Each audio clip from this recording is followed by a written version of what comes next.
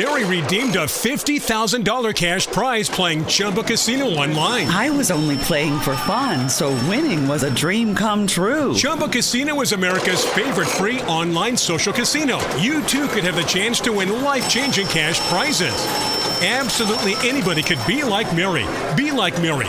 Log on to ChumbaCasino.com and play for free now. No purchase necessary. Void where prohibited by law. 18 plus terms and conditions apply. See website for details. The voice in the preceding commercial was not the actual voice of the winner.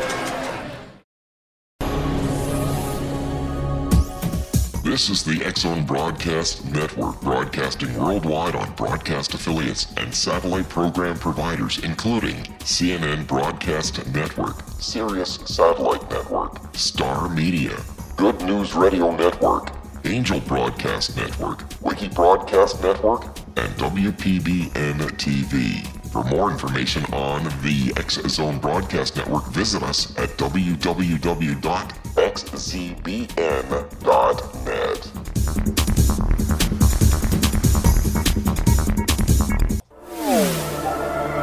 The X-Zone Radio Show with Rob McConnell is largely an opinion talk show. All opinions, comments, or statements of fact expressed by Rob McConnell's guests are strictly their own and are not to be construed as those of the X-Zone Radio Show or endorsed in any manner by Rob McConnell, Relmar McConnell Media Company, the X-Zone Broadcast Network, its affiliated networks, stations, employees, or advertisers.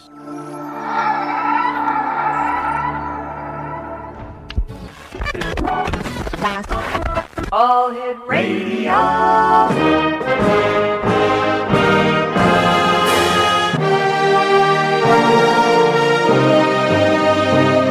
Welcome to the X-Zone, a place where fact is fiction and fiction is reality.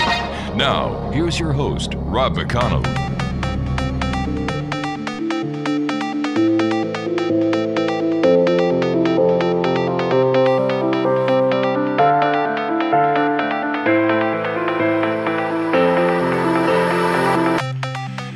Welcome to the X-Zone, everyone. My name is Rob McConnell, and for the next 4 hours, I am your host. I am your guide as together we cross the time-space continuum to this place that I call the X-Zone.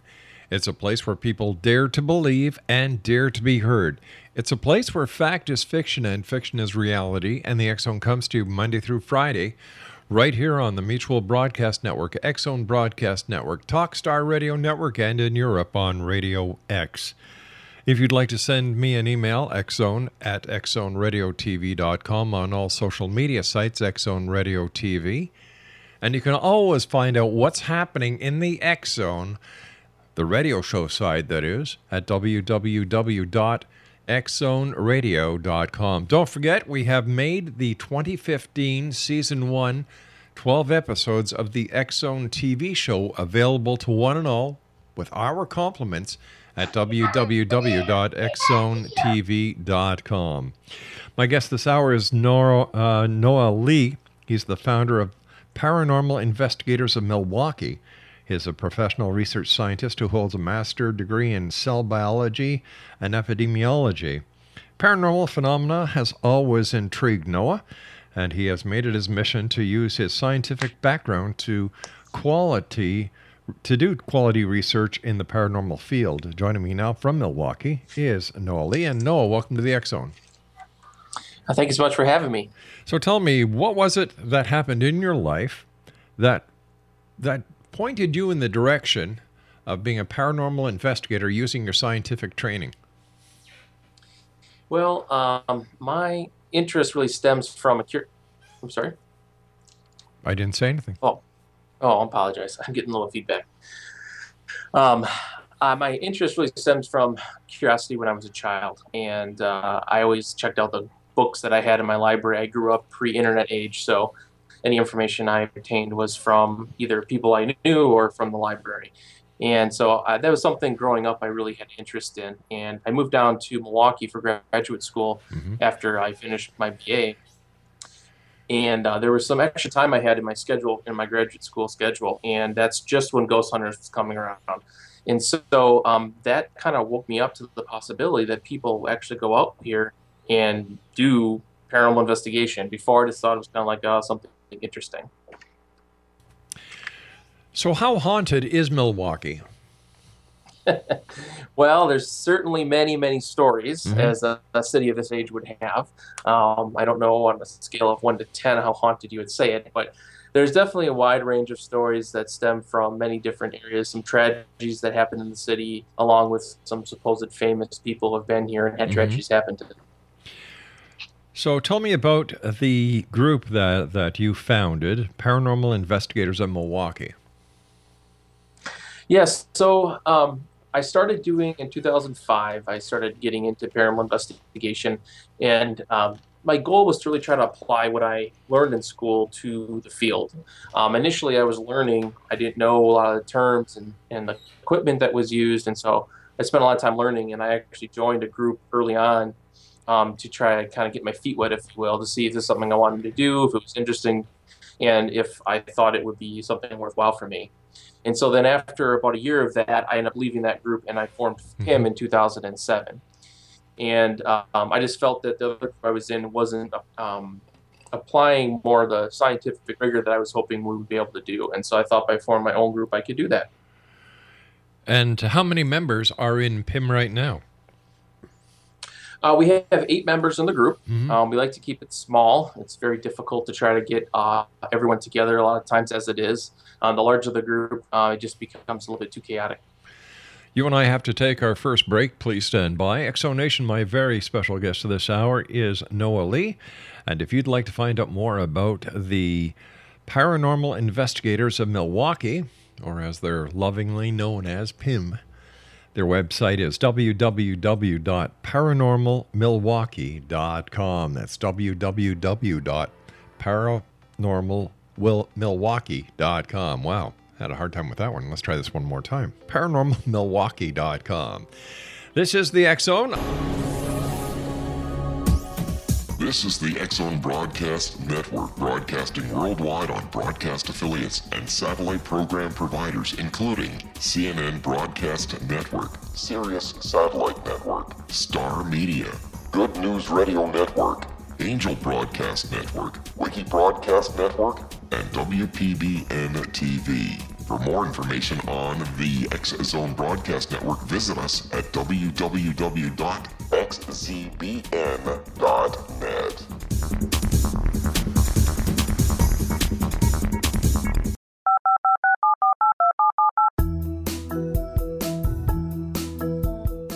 Did you know that when you're on the road with limited data or Wi-Fi, you can still listen to the X Zone Radio Show with Rob McConnell, The Science of Magic with Gwilda Wiyaka, X-1, Dimension X, Space Patrol, and every minute of the X Zone Broadcast Network by calling 213-401-0080, courtesy of Audio Now. No smartphone, app, or internet needed. It saves your data plan and it's free if you have unlimited minutes. Call 213-401-0080 to listen on any phone, anytime, anywhere.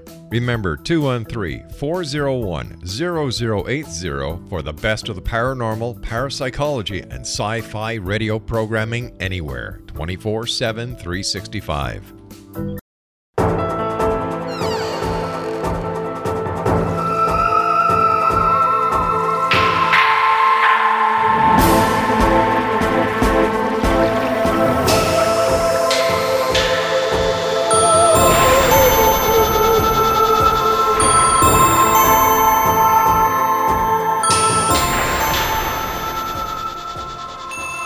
Welcome back, everyone. Are you a believer or are you a skeptic? Well, whether you are either, I'm glad you're joining us here in the X Zone, and I'd love to get your emails. xzone@xzoneradiotv.com. My guest this hour is Noah Leigh, and he's the founder of Paranormal Investigators in Milwaukee. Their website, paranormalmilwaukee.com. All right, tell me about the most fascinating case that you and your paranormal investigators have investigated since the inception of your group. Well, there's a lot of cases, I guess, to choose from, but there's one that was really interesting in that it really replicated a lot of the hallmarks of what people call poltergeist cases. In this we were dealing with a family who lived in an apartment in a city near Milwaukee, and they were reporting things basically being materializing out of walls and throwing, or materializing out of the ceiling and smashing, things like eggs and coins. And these are something that was ongoing over a long span of time, several months, to the point we were placing video cameras in the home in an attempt to try and capture this on video.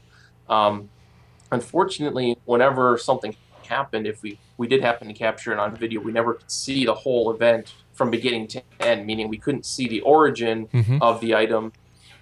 We only saw the end point. So we couldn't tell for sure that someone wasn't actually just throwing something, if you will. So what did you do? How did you investigate it? What conclusions did you come up with? What equipment did you use? So we used a wide range of equipment, mainly because of the physical nature of it. We wanted to get it on video, obviously, hoping to see something appearing out of a wall as they were described to us, or falling from the ceiling, and having the full thing captured on video. So we had infrared video cameras that we used for that, but they were, most of the things were occurring during the day, not in the middle of the night anyways. And so we would interview these people. We had people going there all times of day and night to try and, when something was happening, to try and see if we could be there to investigate or capture or witness it ourselves. And unfortunately, we were not successful in doing that. And even though this was a long-term case over several months, eventually the activity just kind of petered out and ceased. So we don't really know what that was. I mean, we couldn't rule out 100% that it wasn't the clients themselves doing it, because we never caught any independent evidence of that, nor was anyone there witnessed it at the time and could say, yes, I know that it wasn't anyone else that was there. So we're not really sure, but it was a very interesting case for a number of months when we were investigating it. All right. Were there any adolescents who were part of the home where the poltergeist was occurring? There were, I believe, 2 younger children that lived in the home. I think they split time between homes, so they weren't there all the time. But yeah, there were 2 younger kids. However, the activity would happen even when the younger kids weren't there. Okay, so can you give me in detail what kind of poltergeist activity there was? Were there any smells, change of temperatures? Was there levitation of any of the furniture? Was there any unseen presences? Was there the tossing of objects? Yeah, so there wasn't really any of those other things. It was really mainly the tossing of objects, and more specifically, objects that did, according to the clients, did not exist in the house. So, for instance, eggs was a common thing. They would find eggs smashed against walls, against ceilings, against furniture, and they claimed that they didn't not have any eggs in the house at all when this would happen. But they would have these eggs that they would either come home and find in the home, or they would be in a different room and they would hear something smacking against a wall, and they would go out there and there would be an egg there that had been smashed against the wall. So that was that sort of stuff. Other things like quarters was something that supposedly it would like bounce off a wall. A lighter, I think another one like a big lighter, was just being tossed around by itself. That was that sort of stuff that was what we were investigating. There wasn't too much else that I recall. So none of the poltergeist activity occurred while you and your crew were there? That's correct. We weren't able to ever have something happen. We did one full investigation, another partial investigation, and we left a camera there for a course of a week and a half to let it kind of record, and we would like record over the other stuff just in case something happened. And there was a couple times where something did happen, like you could see something fly out and bounce off a wall, but you couldn't again see where it came. Like where it came from was out of camera view. It was around a hallway, so it was coming down a hallway, and so you couldn't see the origin of where that came from, and that was where our problem arose. Did you do a background investigation on the residents of the house? We attempted to. This was an apartment building. It wasn't that old. We could not find any information on the building where if there was any mysterious deaths or sudden No, deaths. I mean, really any deaths I of the mean property. on the residents themselves, not the apartment building. Oh, well, we knew some information about them. We do a interview process to go over what their jobs are, what their family relationships are. If there's any sort of mental health issues we need to concern ourselves with, along with any substance abuse problems. And there was some use of alcohol in the home, and there was some disability in the home, but not mental disability. Again, we can't confirm this 100%. We don't have access to doctor records or anything like that, obviously. But based on their report, self-reporting, there was nothing like that going. So let me see if I understand this. The poltergeist activity happened when you and your crew were not there. Anything that did happen that was captured on film would happen, the origin of where the object came from was out of camera range, right? Correct. Yes, that's correct. Okay. Did you ever come up with a theory that it may have been the people themselves causing the illusion of a poltergeist just to get a little bit of attention? We did. And in fact, we always believe our clients when we say something, to the best of our ability, and we investigate it. But, that's the number one thing you think of. Well, physical manipulation of objects is actually quite rare. I mean, I've been doing this for over 10 years now, and we've had 3 cases where they've said that something is being thrown or picked up or moved. It just doesn't happen very often. So first thing you think of, someone's just screwing around, especially when you have small children. They throw something. Hey, did you do that? No. I mean, it's a common thing to happen. But the thing that was interesting for us is that, yes, it could have been. We never ruled out that it wasn't them doing it. Like I said, we didn't have evidence to support it. However, it was weird because usually attention seekers, they'll do it for a somewhat short amount of time. And if you start asking them to do things like, hey, I want you to record this for a week, people usually balk at that sort of thing because that's like a lot of extra work to sit there and have to worry about a camera and all that sort of stuff. But pretty much anything we asked them to do to try and capture this, they agreed to do.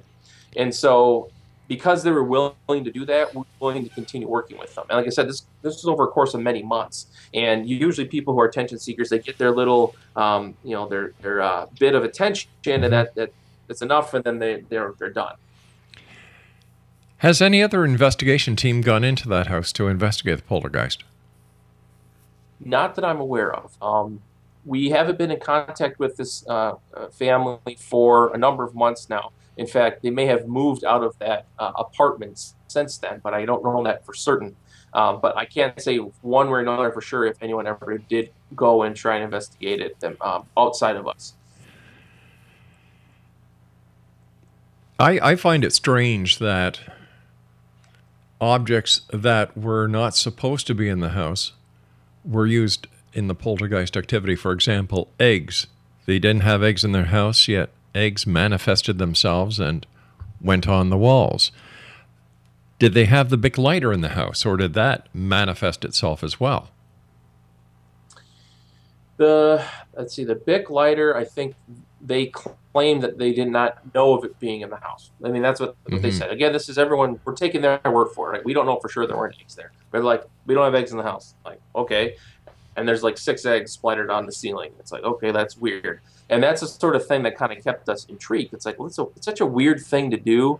And for someone to be able to consistently lie about it over this long period of time, it's just not a common thing to happen. So it was very intriguing for us, and we were very hopeful that something might happen on camera when we were either when we're there or when we're not there, so we could kind of independently look at this sort of thing. Another thing that would happen is batteries. Batteries would get thrown, or they would like bounce off of weird angles, and they're like, I don't know how this would happen. To the point sometimes they would stick in a wall or something like that. So it was a very strange, interesting case, and it allowed us to kind of work through as much as we could, kind of all the different processes that we've gone through scientifically to try to figure out what this could be. Did any of the neighbors have any poltergeist activity? No, and in fact, there was an apartment right across from theirs that the kids would commonly go to. It was like a friend or someone. It was a neighboring apartment. Right. They never had anything happen in that neighboring apartment, even when the kids were in there. In fact, sometimes they would all hang out in there at other apartment. Stuff would not happen there. But in their apartment, that's where it all centered.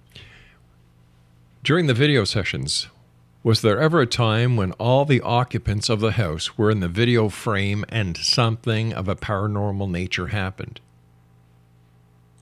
No. There was not any time when that. You and I have to take our break. We'll be back after the news. X-Zone Nation. Our guest this hour is Noah Leigh, and Noah is the founder of... This is the X-Zone Broadcast Network, broadcasting worldwide on broadcast affiliates and satellite program providers, including CNN Broadcast Network, Sirius Satellite Network, Star Media, Good News Radio Network, Angel Broadcast Network, Wiki Broadcast Network, and WPBN TV. For more information on the X-Zone Broadcast Network, visit us at www.xzbn.net.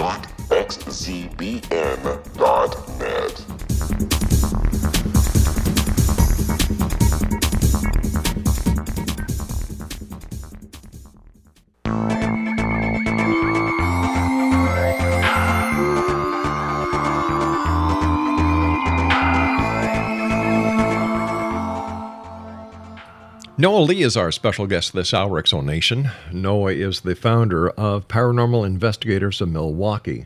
Their website is paranormalmilwaukee.com. All right, this is where my questioning was coming from, Noah. I'm an ex-cop. I'm an ex-investigator. I've been a job broadcast journalist for many years now. We're in our 25th year of doing this show.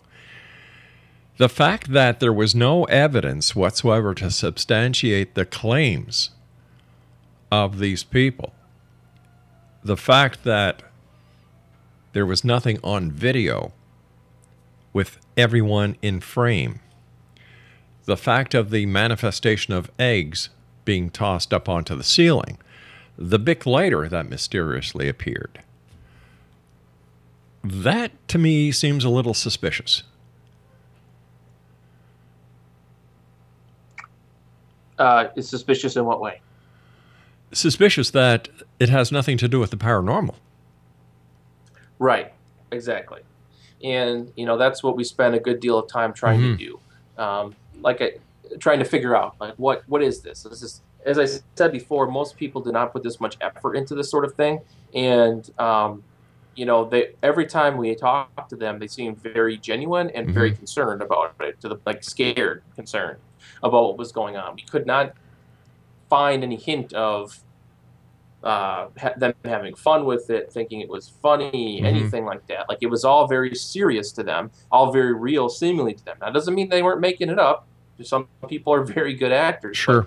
But, we put the effort we did into it because if it was legitimate, it would be very interesting to study it and try and document it to the point that we put what we put into it. But it ended up petering out after a couple months, and we don't hear anything more about it. So, would you lean towards the fact that they were maybe faking it? Sure, that's 100% a possibility.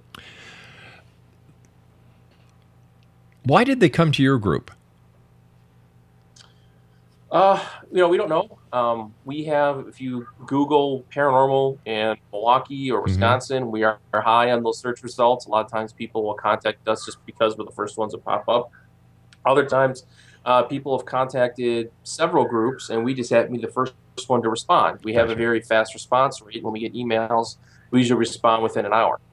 So that could be why they contacted us. Very rarely do clients shop around, if you will, for different teams and look at their websites to try to find a team they think will fit in with what they are hoping or wishing that they would do to come and do an investigation. And you haven't heard anything from these people since?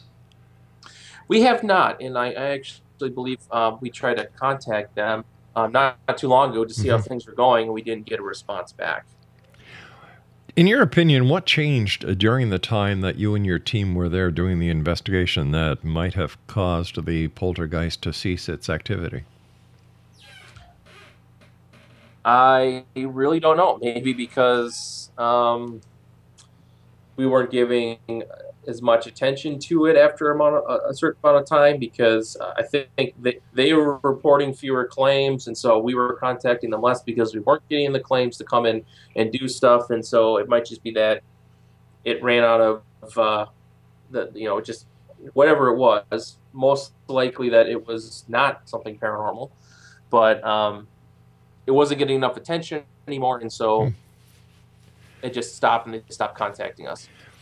Now, I've seen paranormal cases, I should say, where police are involved, and there are police reports that document the events that were happening in the house while police officers were present and as witnesses. So when I hear of a paranormal poltergeist case where nothing is captured, no evidence is secured by an investigation team, I'm very skeptical. Right, and we actually had a retired police officer who's on my team. He was the lead on that case, and he was doing the majority of the contacts and the majority of the investigations at the location. So he was using all his skills as an investigator, a police investigator, as well as a paranormal investigator, to try to figure this stuff out. Like I said, these are not something we come across every day where people are claiming this, especially over with such, and they were saying it was happening basically on a daily basis. Most times someone said something, well, it happened one time 10 years ago, and nothing ever happened since. So this is something that was unique to us, and we wanted to make sure to give it every opportunity to see if it would play out to be something that was worthwhile. Fortunately, it didn't work out that way. We like to hope if the people were not faking it and they were legitimately scared, or at least some people in the house were legitimately scared, that we help them in some way, shape, or form to deal with it. Tell me about a case that you investigated where ghosts are part of the investigation, where you and your team actually used some of the equipment that paranormal investigators use to document the fact that something unseen was present. Well, we use a lot of equipment on our investigations to try and document two main things. One is what we call data, so audio and video, and the other main is environmental variables. There's a lot of theories out there about what the paranormal is, how it works, what it does, what it doesn't do, but there isn't a lot of facts. In fact, there's virtually none. So we try to base our investigations as little on the theory, if you will, and just try to cover as many bases as we can. So the environmental variables that we try to cover, temperature, humidity, barometric pressure, radiation, negative and positive ions, static electricity, you name it, we have a device that tries to measure it, monitor it during our investigations.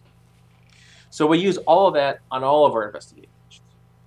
Now, the case which stands out to me that has the most paranormal influence on it would be that one we did in Bobby Mackey's Music World in Wilder, Kentucky. And what happened was we had, and one of my investigators, we were doing a walkthrough. So we had all our audio running, but we didn't have video running because we set up static video cameras. We don't have ones that we can walk around with. And we were just getting a tour of the location. And the female investigator was standing in front of me. We were listening to the tour guide, and all of a sudden she moved backwards and fell down.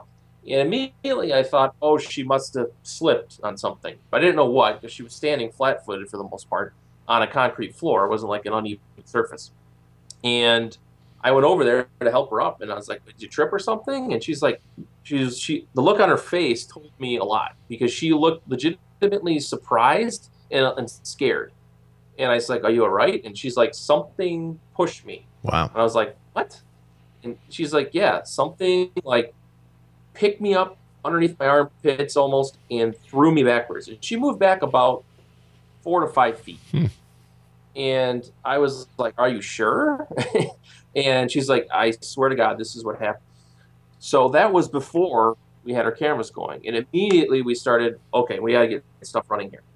So we continued the investigation, and this was in the basement of Bobby Mackey's Music World where this happened. Right by, if anyone's ever been there before, right by where the beer bottles come down from the bar upstairs. There's a barrel that they catch the beer bottles. So later in the investigation, strangely enough, it was exactly to the second, 1 hour later. We were in a room called the Wall of Faces room.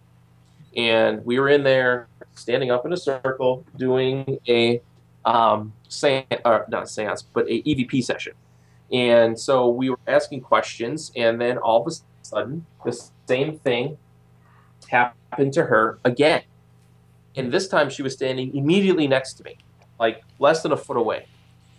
And she got pushed back. And we had the cameras running in this instance, but there was a visiting investigator from another team that was standing in front of her. And so all you see is her feet fly, but you don't see like her getting physically pushed, unfortunately. So this instance is the instance where I have no logical explanation for it. I don't know how it would have happened. Am I saying it's a ghost? No, because I have no evidence of that. We had, again, all of our tools running, audio, video, all our environmental information. Nothing else was picked up except for this event. Based on your experience as a scientist as well as a paranormal investigator, how do we explain that unseen entities, such as ghosts and spirits, have the ability to physically push people, physically touch people? I don't have a good explanation for that. I mean, it doesn't fit into what the laws of physics currently demand. The only thing that we can try to do, and what we try to do is we do try to monitor all those different environmental things to see if things are changing, because that's the only way we can get a clue as to how it might be occurring. So, based on your experience, once again, and the fact that you are a scientist, what is your opinion of a ghost? What is it? Well, I'm kind of leaning towards the interdimensional angle. So the multiple dimensions is something that has been proven mathematically. Sure.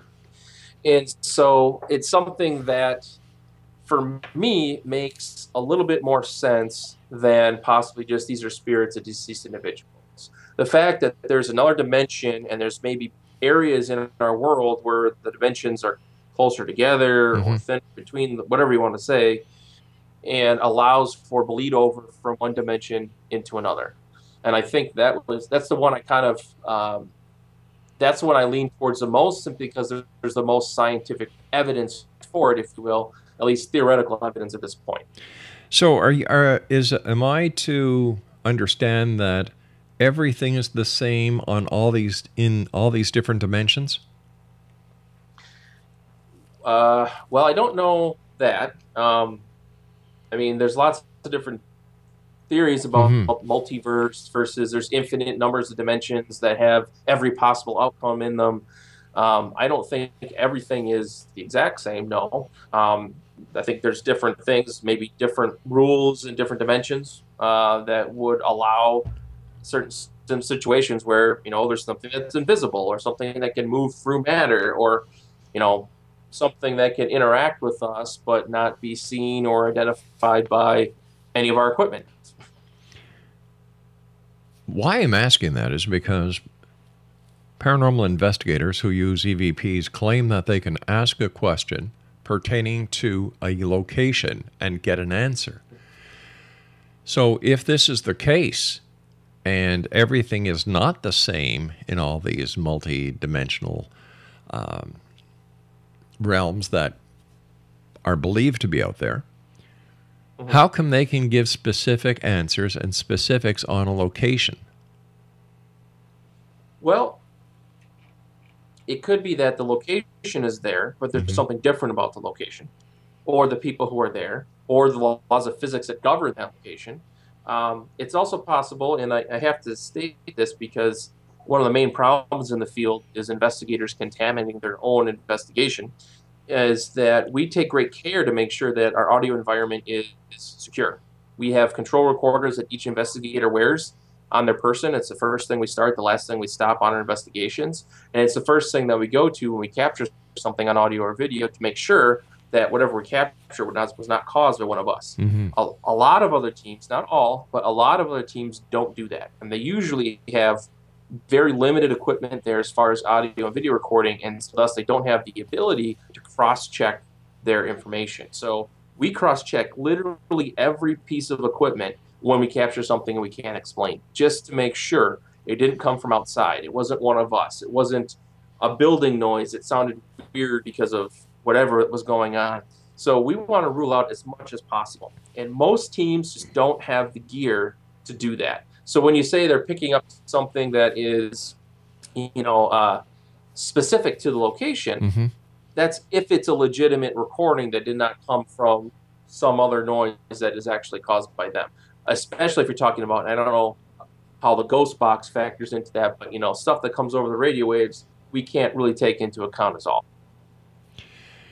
What credibility do you give in the ghost box? I give no credibility to the ghost box. I think that you are just setting yourself. It's entertaining and it's fun, but it's not. You're not going to get anything useful out of it. You're setting yourself up to think you got something useful.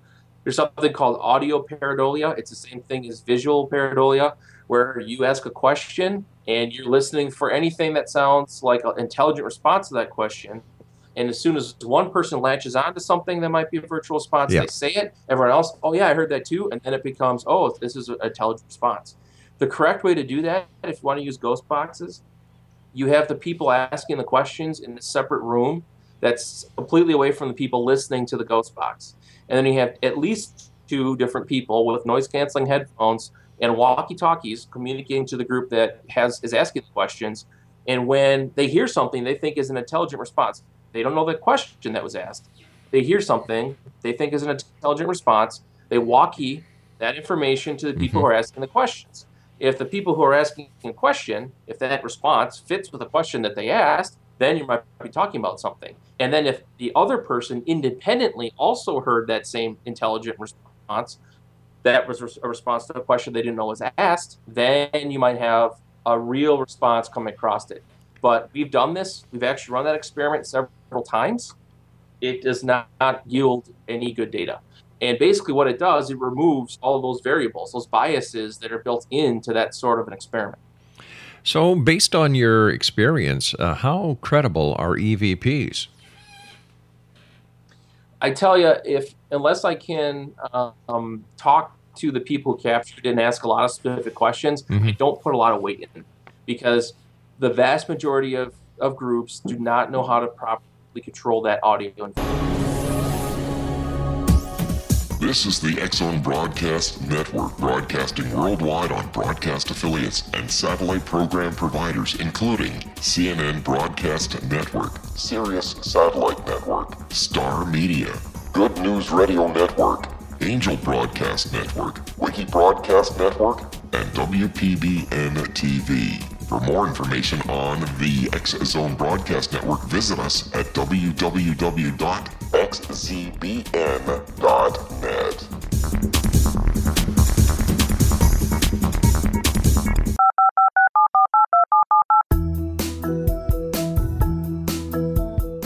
Did you know that when you're on the road with limited data or Wi-Fi, you can still listen to the X-Zone Radio Show with Rob McConnell, The Science of Magic with Gwilda Wiyaka, X-1, Dimension X, Space Patrol, and every minute of the X-Zone Broadcast Network by calling 213-401-0080, courtesy of Audio Now. No smartphone, app, or internet needed. It saves your data plan, and it's free if you have unlimited minutes. Call 213-401-0080 to listen on any phone, anytime, anywhere. Remember, 213-401-0080 for the best of the paranormal, parapsychology, and sci-fi radio programming anywhere, 24/7, 365.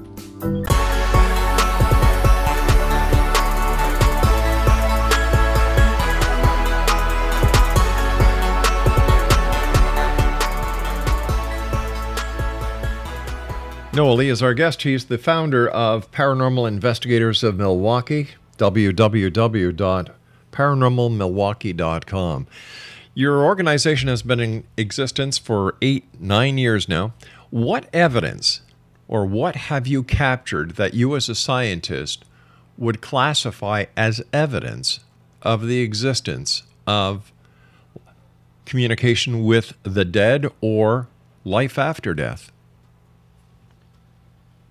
Well, I don't think we've captured anything that I would consider evidence of that. I think that anything that we've captured, I would classify as anomalous data, but there's nothing that you could say, oh yeah, this proves life after death, or that I'm communicating with the dead. Why do you think there's such a fascination about the paranormal these days? Well, I think that people always want to believe in something bigger than themselves.